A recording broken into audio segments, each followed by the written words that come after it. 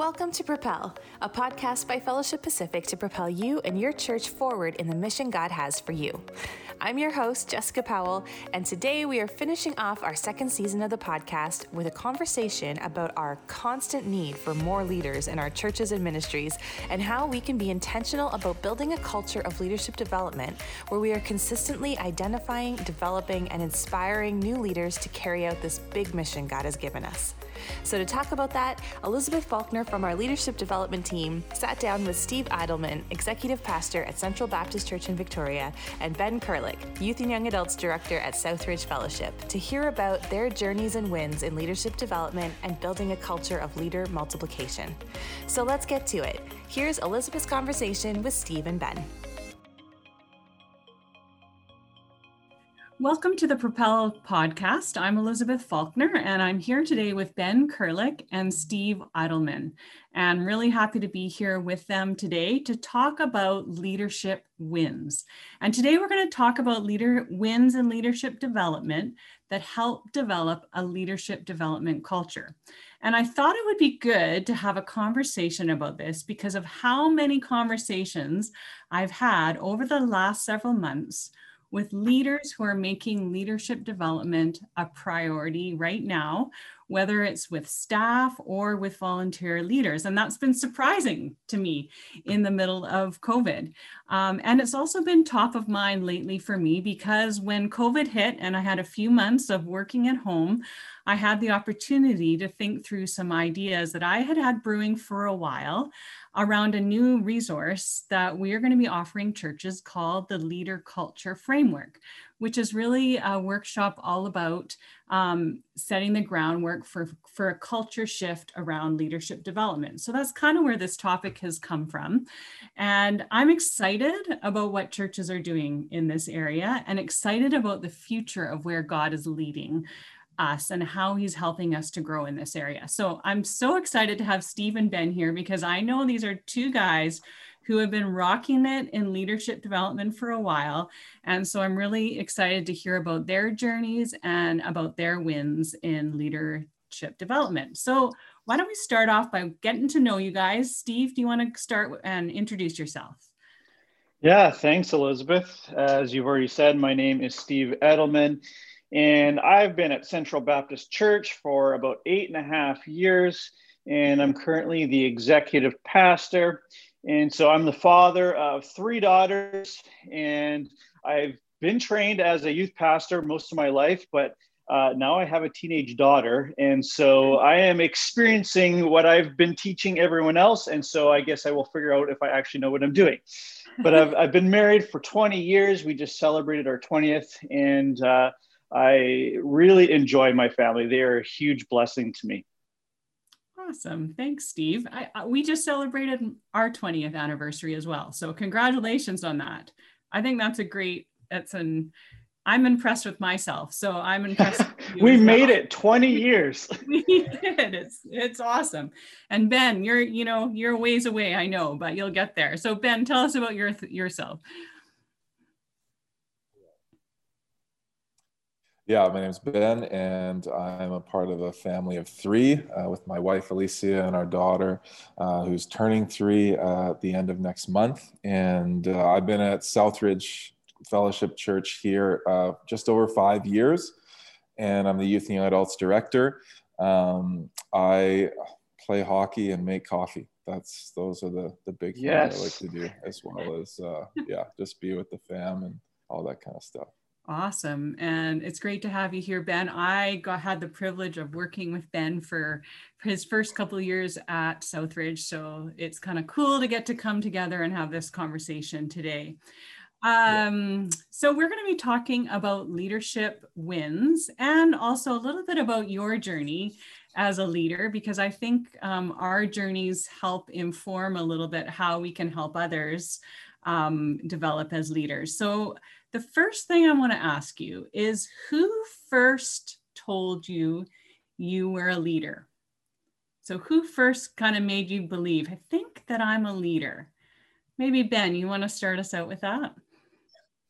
There's kind of like the first time would probably be in like the sports world. So I was a big sports guy growing up, still am, and that would be like hockey coaches, basketball coaches, identifying that and giving, responsibility, whether it's assistant captain or captain of teams. And then in like a church or a spiritual context, that was my youth pastor growing up, where he gave, again, identified leadership in me, called that out, but then also gave responsibility as well. And so it was kind of, the sports world was a little bit earlier because there's just more positions sometimes when you just have teams and leadership within teams. And then as I got older and there were more opportunities in the church side, then that was where my youth pastor stepped in. Awesome. What about you, Steve? Where were you? When did you first kind of believe that? Yeah, I think for me, it was actually a peer. And I think it started way back when I was a child. And I think there's a correlation between just being the oldest child of 4 boys, which means I was naturally thrust into a leadership role. And I was always leading my brothers in different directions. And so as my peers started to follow, I remember even at Camp Quanos, a peer saying, "Hey, Steve, I actually think that you have a role as a pastor. In fact, I think you would fit well at my dad's church." And so he just identified some giftings and he just watched me and observed me. And then also ended up recommending me. And so it was just a really cool thing to see a peer do that. That's cool. You don't hear that story as much about it being a peer, because I remember my first time really believing that was from a camp director as well, not at Camp Quanos, a different camp, but where the leader said, "Elizabeth, I think you're a leader. I think that God wants to use you to lead others." And isn't it interesting that many people's stories actually start when they're teenagers? And somebody kind of notices that in them. And a lot of people's journeys kind of start that way, which is interesting, I think, to note. And I mean, we're only 3 people, but I think we've probably heard that story over and over again, where people first actually have somebody speak into their life at that kind of transition in their life. So it's interesting. So just transitioning to that, because I think that's a win. When you identify, somebody sees something in you that says you're a leader and they say, "Hey, I think you're a leader," and that person believes it and takes it to heart, and it helps them on their journey. So I'm wondering, where have you seen wins in identifying leaders in your church or in your ministry? Steve, you want to start us with that one? Yeah, it's a great question. And I think for myself is I'm always observing different people. And so as they're serving or as we're having conversations, maybe it's even going out for coffee, I'm just listening and just seeing what they're passionate about, what drives them. But also I'm looking for things like character and calling and chemistry and competency, and just trying to see where they would fit on the team. And so I think the most important one for me that I'm actually looking for is character. Are they humble, or are they just bragging about themselves? Or are they really the person that inside and outside? Are they flourishing in their marriage or in their singleness? Are they solid in their sense of self? And so when I even challenge them, how are they disagreeing with me? Like what's kind of going on in that? And so, yeah, I just want to make sure that I'm not giving someone leadership who could become toxic, or someone who is not living out what they believe. And so, yes, we're all in progress, but I'm really looking for someone who is trying to progress towards Jesus. And if they're doing that, man, I want to give them leadership and help them grow and become the person that God's called them to be. And so I think that's kind of the wins that I've seen, is when that is given, they run with it. And I also want to guard leadership. We just don't want to hand that out to anyone. And so those are the things that I'm paying attention to. Yeah, that's interesting what you say about character, right? Because I always think it's kind of an assumption in my mind that if you have a leader who you're giving responsibility in their church, that they're going to have that character, that they're a disciple and they're actually taking next steps on their journey. So it's interesting thinking through when you identify people, right? Because as you said, people are at different parts of that journey. And so when do you give that chance to them? But I like how you say you're always kind of looking and evaluating and trying to seek that out in people. That's really cool. What about you, Ben? What are some wins that you've seen in that? Yeah, and just like identifying people, I think one of the main things, like you said, Steve, is just being in proximity with people, like having time and space where you can get to know them, who they are. And that often is in a formal setting, but I find it's, most often takes place in an informal setting where there isn't really an agenda or any like specific questions or anything like that, but you just get real life with people. And I think this takes place specifically when I just get to spend time with students within my ministry or in my young adults ministry, where I get to see how people just play out in their personalities and how group dynamics work and who kind of rises to the top of different things and takes charge when there is nobody to take charge. And this is really bred into like one of the strongest leader identification spaces is in our junior high ministry, where most of the leaders are senior high students who are kind of being identified maybe for the first time or being affirmed into a more significant leadership, mentorship, shepherding type of role. And often those leaders are identified out of small groups with very good leaders themselves. And so often my strongest new leaders come out of groups with my strongest existing leaders. And so that's kind of like a cascading effect of identifying. And not that I don't see or find people in other spaces, but that's where like there's almost these hot zones of new leaders coming because of the leaders who have been over them before. Yeah, isn't that interesting? It's like good leaders attract good leaders, right? And when you raise that bar of leadership, whether it's in a small group, whether it's in your church or wherever, I think it attracts more leaders. And so that's why this conversation is so good, because it reminds us, right? Okay, when I actually help a leader get better, it actually attracts more leaders and helps propel that leadership development culture forward. And anyways, it's so interesting how you both mentioned that proximity though, right? Like you got to be in people's lives. You got to have them involved to be able to notice these things in them. So interesting. The other interesting thing about leadership development when I talk to people is that most people have had to fail in some way to become the leader that they are. Unfortunately, I don't know about you. I hate failure. I hate messing up or not doing well on something.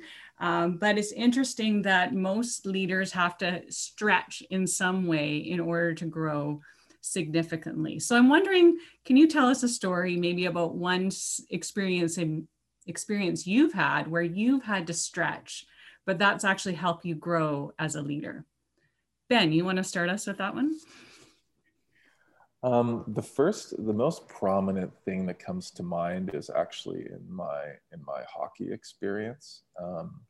I've been the manager, the captain of this men's team for getting up to like 8 or 9 years now, and there's a very tumultuous time in kind of our team's history about 4 or 5 years ago where just the makeup of the team, we didn't have any chemistry. There were some people that brought us down more than were brought up, and one of those people was somebody that I was very passionate about our team and very passionate about hockey, but didn't know how to express that very well. And one of the things that kind of came to a point where there was some very, unfortunate things that were said and done over the course of a season. And our team was actually on the brink of being kicked out of our league because of some of the characters that we had and some of the things that happened.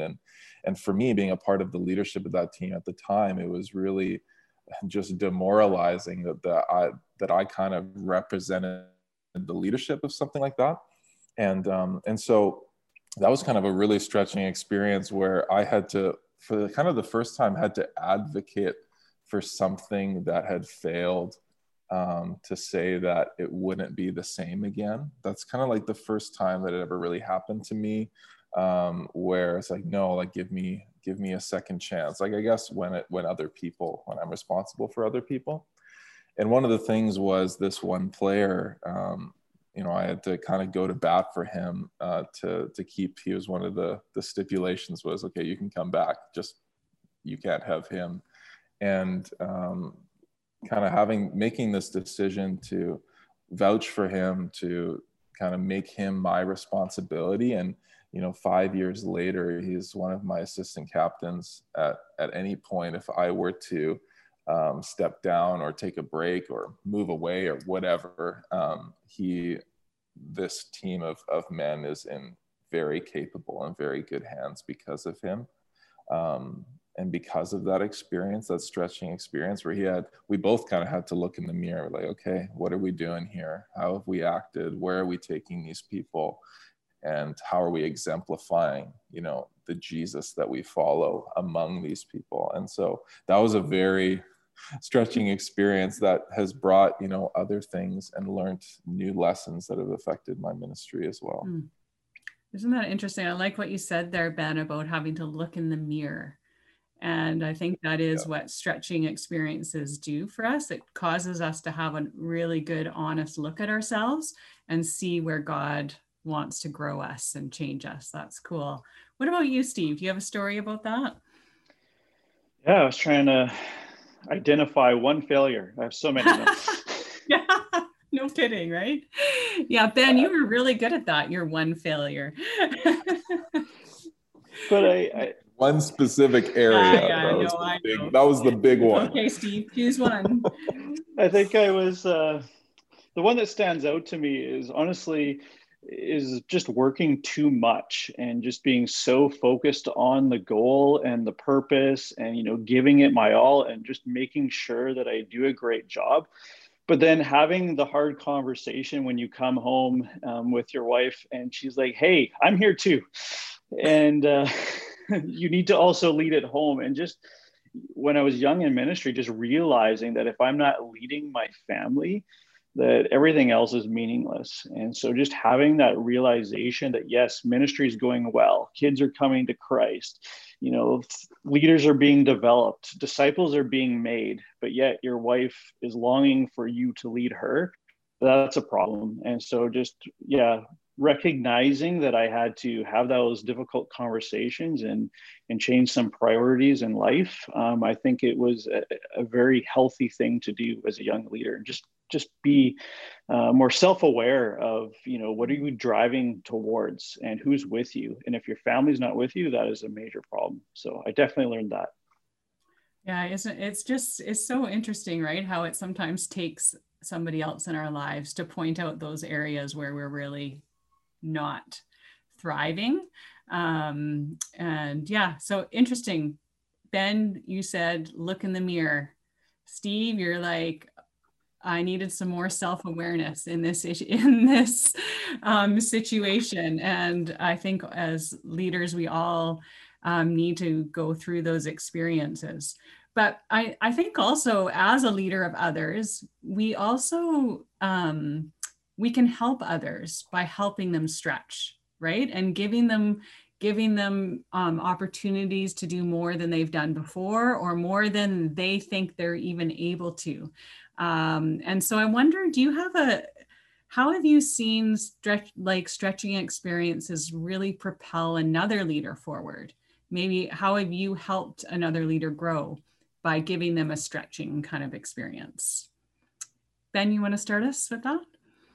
Yeah, I think, it's in one sense, it's related to the hockey situation that I shared with you before, where, giving, when it's in a situation where somebody has kind of almost disqualified themselves, or at least been in that conversation of like, maybe this isn't right for them, or maybe we'll find some other options because of a past experience. I think, not that this happens every day, but to give people another chance, I think is a stretching experience in and of itself. And then just allowing people to be invited into something that either they think is out of their league, or that other people have said is out of their league. And in this case with this friend of mine, like, he was told, this is not for you, you're not going to amount to this, and me inviting them into that. I think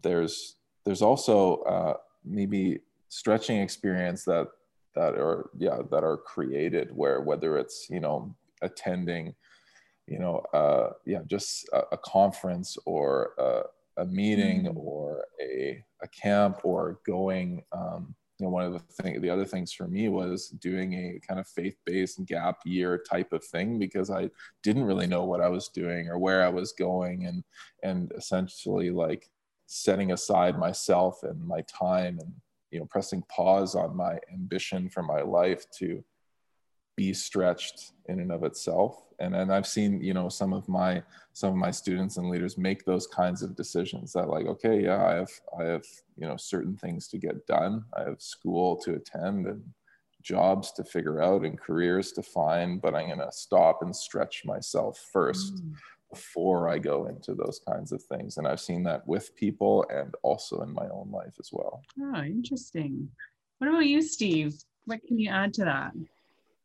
Yeah, I think in life there's many changes, and changes in ministry, changes in church, and I think those are some opportunities in which you can raise up a new leader. And I think it's when you give them the vision and they don't even have it themselves, in which they can step into something and grow and try new things and fail forward. I think those are the types of things that I've seen leaders really be stretched. And I think even the church is a bit like a spooked elephant at times, is when you do that, they don't know what's going to happen, and they're all waiting for something to go wrong. But then just being that steady leader beside them and helping them and constantly guiding them, I think has worked really well. And I just want to keep encouraging leaders in the process, is that if you are faithful with very little, God will give you a lot more. And so there's times in which leaders are discouraged when they're being stretched because it's hard and they're learning on the job, that I just keep reminding them that, hey, I was there too, that we can all fail together, but let's just keep at striving for the goal. And so I've just seen leaders grow through the process, where they're doing new things and stretching and learning on the job. Yeah, it's that role of encouragement when people fail, right? Ben, you're mentioning your friend, and Steve, you as well, and just helping people see a bigger vision for things and encouraging them through that idea of failing forward. It can be really difficult, but how does that failure help them move forward? But often that's hard for leaders to do on their own. They often need somebody beside them, right? Encouraging them and helping them. And I mean, that's why I think we all talk probably so much about mentoring and the importance of mentoring in people's lives, because it's often in that life on life experience that we gain the encouragement when we do fail. And we can actually accept the encouragement when failure comes, as it inevitably will, for all of us. So I wonder, because I do think mentoring and that stretching to really make a difference, we often need others beside us, walking beside us and helping us. I'm wondering, have you had any significant people in your life who really mentored you and walked beside you through those failures and also through helping you get better. So who are those people in your life, or one person in your life who's really made a difference in that way? Steve. Yeah, I would say the last two lead pastors at Central have been fantastic. And I think one of the things that I really appreciated was just transparency, that they told me the truth, even when it hurt, but I knew that they were for me. I knew that they wanted me to succeed.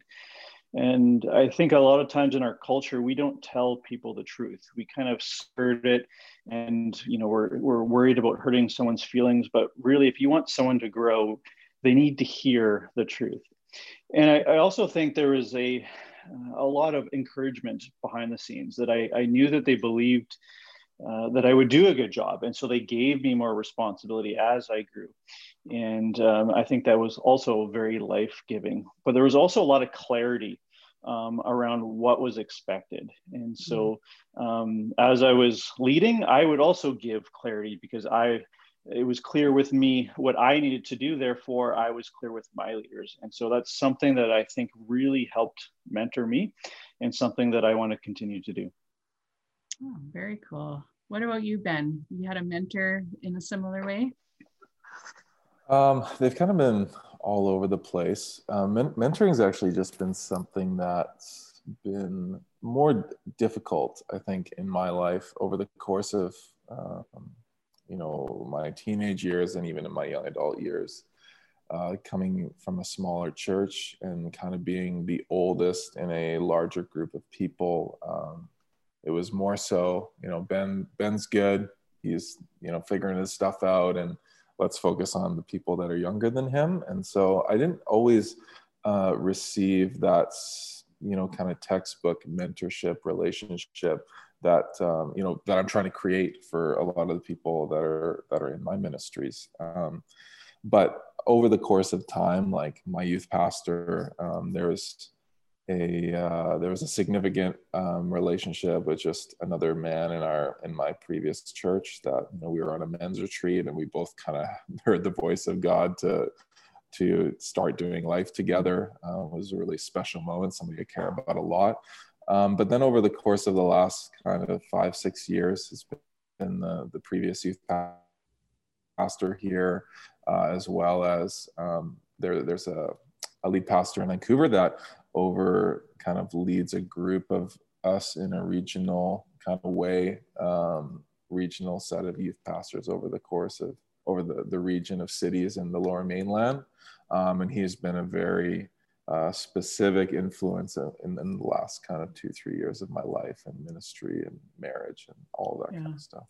Interesting. And it's interesting how much in mentoring relationships we value that truth telling.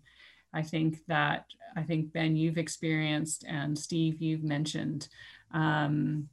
So I just wanted to follow up on that a little bit. Like, how do you tell the truth in a mentoring relationship and still have that feeling that someone is for you? Because I think that's a really hard one. I don't know, Steve, do you have something to add about that? Yeah, I think it's how you do it. And, everyone does the sandwich, make sure you encourage, then tell the truth, then encourage. But I think it goes much deeper than that. I think for me, it's what happens outside of the meeting too, that there's relationship, there's intentionality, and they know that I love them. And I try to show that in different ways. And at the end of the conversation, we may be even joking about everything in life, and sharing life together in other ways. And so I think that's how I tell the truth, is that they also respect me because they know they're going to get the truth. And so I think that's part of what I just want to weave into my relationships, is that I want to love people to death, but also tell them the truth. Yeah. I just think that's it's an interesting, difficult balance to walk. Ben, do you have anything to add about that? Yeah, I mean, along the same lines, like relational equity is kind of what you need in those moments, or else you just drive people away if all you tell them is the truth, or you don't know them super well. and sometimes relational equity is bought by authority that you have, but that's not always seen by people. At least in our culture, there isn't this like mutual, like, you know, culture-wide submission to somebody who has pastor in front of their title or whatever.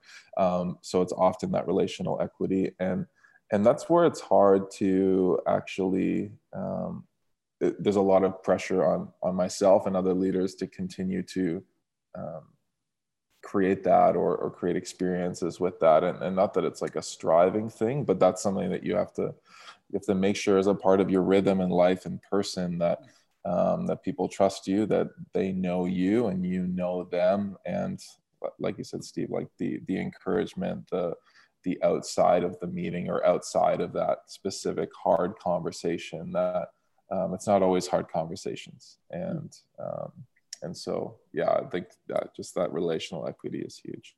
Yeah, and isn't it interesting that you can't program that, right? You can't program that kind of relationship. You kind of have to live it. And it's interesting, when I talk to different people about mentoring, it's often that they want to create some kind of program to get mentoring happening. And sometimes that works, but I don't know. I find that a lot of times that kind of, we can't program those kind of life on life relationships. So I'm just wondering, what are some ways that you have seen mentoring succeed in your church and ministry? Because I know, Ben, that you are very good at mentoring and inspiring mentoring. I've seen you do this. And Steve, I know that this is a big part of your church through Immerse and through other avenues. So I'm wondering, how have you seen that succeed? What makes how do you help mentoring happen? Ben, you want to tackle that one first? Yeah, I mean, I think often mentoring is mostly involved in the extra mile beyond what is already present. Like, you know, like you said, it's often not a program or not accomplished by a program. And so when you have a youth ministry or a young adults ministry or a church ministry or men's, women's, whatever other segments of things, or just the entire church in general, you have your schedule, the things you want to accomplish in those events, and those things that we set up that make up our programs are very important, and they have high value, and many things are accomplished in those times. But I think that mentoring comes in the moments outside of the things that everybody's already a part of.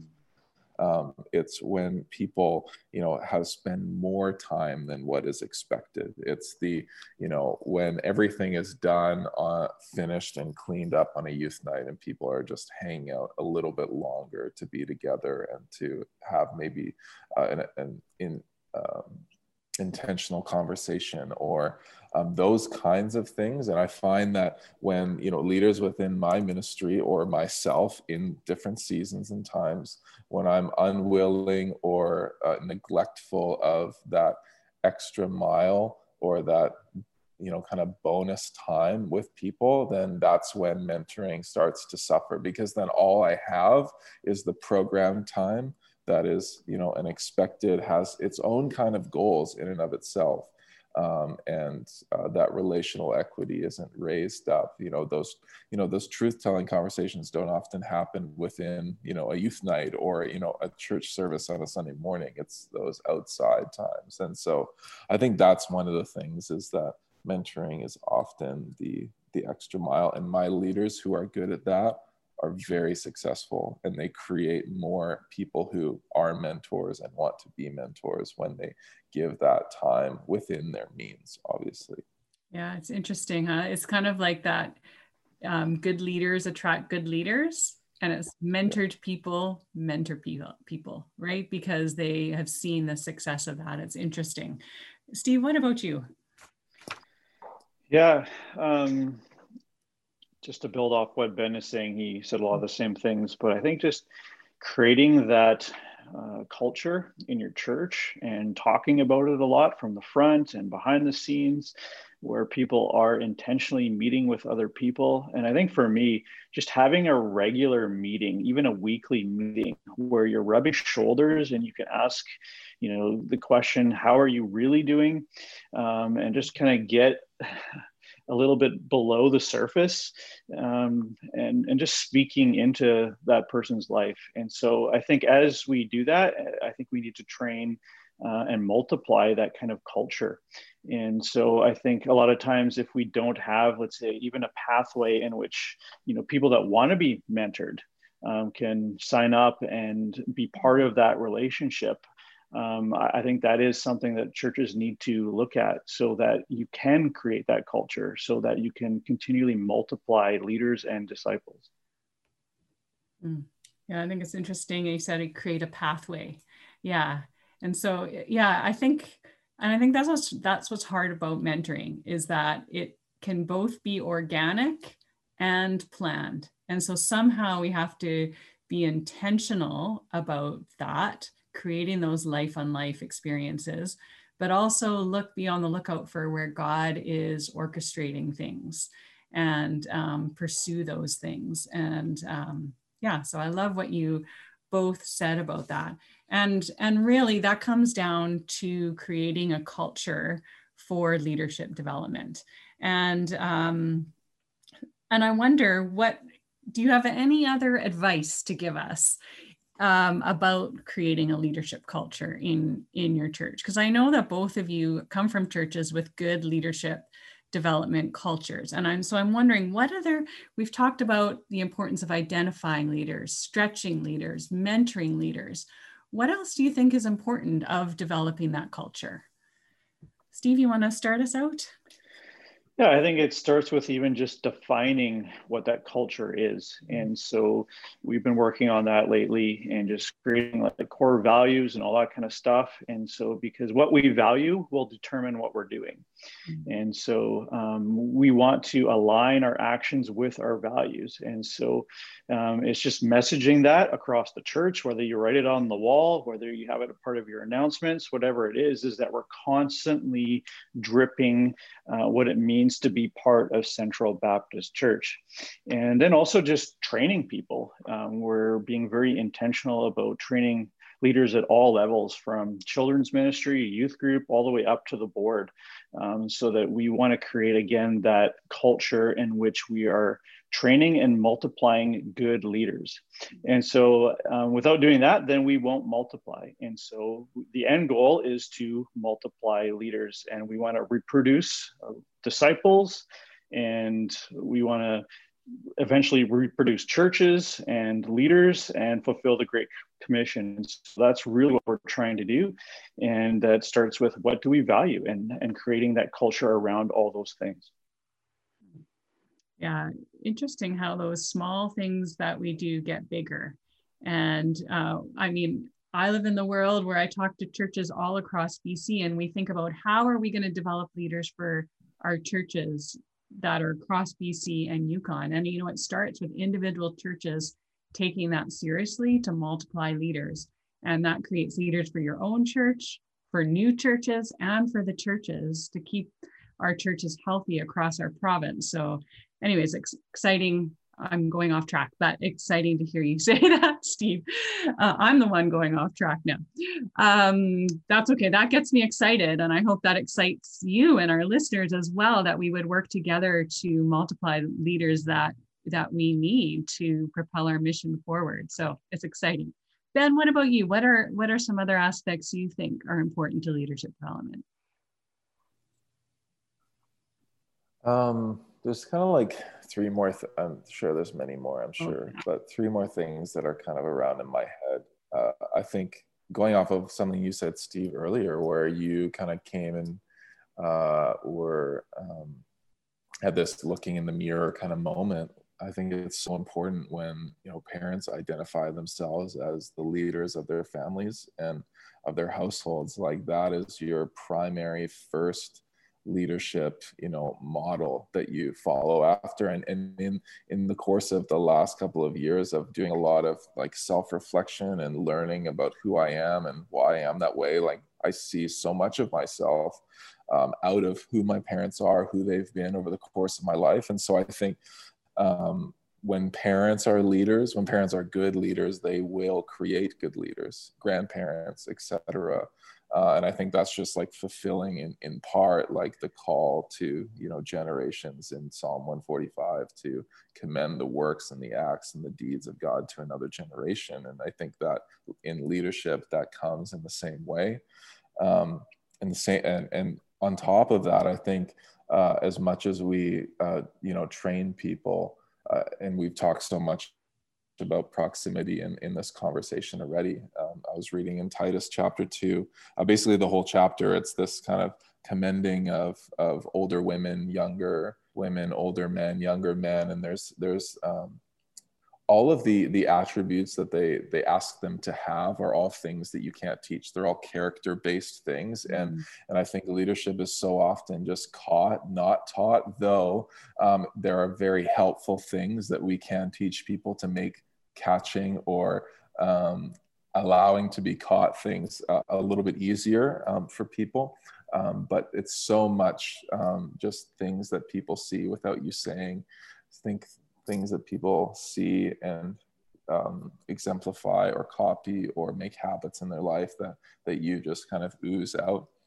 And the last thing, and this is kind of, it's a weird, maybe a weird thing to say, is I think it's really important to make attractive leadership opportunities. I think that there's, regardless of what it is, and I think what you said, Steve, before that, like, who is our church? Who are we? What are we trying to accomplish? What are our values? And every single leadership opportunity within your church, if those things are at the forefront, then it should, be attractive because it is contributing to something. It's going somewhere. And when you have a direct vision, then every single leadership opportunity has, it is attractive, it's meaningful, it's going to fill people up because of what it is that is being accomplished in the greater sense of serving coffee, being a youth leader, being on the board. Everybody's contributing to something. And so I think that when there is a culture that is desirable, then it attracts people. And we are often the curators of that culture. Yeah, and it's interesting how that mission is so important when to bringing along those good leaders, like people knowing that they're actually contributing to people knowing Christ, that they're leading others towards that mission. And often, if that's not the main reason why we develop leaders, then we're kind of losing our way on things. And so I'm glad you both kind of brought up that vision, values, and really that mission of sharing Christ. If we don't have that at the forefront, then we're probably not attracting the right leaders and we're not going towards what we really want. And so, I just really appreciate everything that you both had to say about this. And I'm excited. I'm excited about the future. And I'm, even in the midst of COVID, we can continue to develop leaders. And and even in the midst of COVID, we could do lots of things. But I'm just excited about how God is going to grow our leaders in our churches through this kind of difficult time. And I hope that each of us will continue to strive for that, to look for those people God is raising up and to develop them and pour into them and continue to build that culture in our churches. Just to wrap up our conversation, a couple things we like to ask at the end of all our podcasts is, first of all, where have you seen the importance of relationships in what you're doing right now? And we ask this because our vision for Fellowship Pacific is to innovatively develop relationships and resources that propel every church forward in their gospel mandate. And so I'm curious, where have you seen the importance of relationships in what you're doing right now? Ben, you want to start us with that? Obviously, in this time, relationships have shifted. And, we talked a lot about proximity already, but this idea of mentoring or leadership going the extra mile, I think both of those things, proximity is hard to get. Mm-hmm. And so my relationships that I have become few, the deeper ones, or the ones with opportunity to be deeper, have become fewer. not because of anybody's fault, but the situation that we're in. But it requires me and others, the opposite person, to go that extra mile, to, strive and desire and make time to fulfill a relationship that would have been very easy to maintain tacking on after a church service or after a youth night, or, whatever the thing we used to be able to do with regularity in person has to be found in other spaces, whether it's digitally or in person. And so I think that, as far as the relationships that I've been in, the ones that I've been able to prioritize and fight for in that regard, especially with in-person time, have thrived the most. And I think it's vital. Yeah. What about you, Steve? Yeah, I'd say next to Christ, relationships are everything in leadership. And where there's healthy leadership relationships, I think you're going to find healthy ministry. And so, as Ben was saying, I think we need to learn to invest even deeper in a few relationships so that those can multiply and then reinvest in other relationships. And I think it's just for me, it's just even finding the time to do that. It's kind of like put as the last priority at times, but it is one of the most important things that we can do for the kingdom. And I actually think it's the heart of the gospel. The heart of being a disciple maker is fostering that truth through relationship. And I think especially during COVID, there just seems to be so much disunity.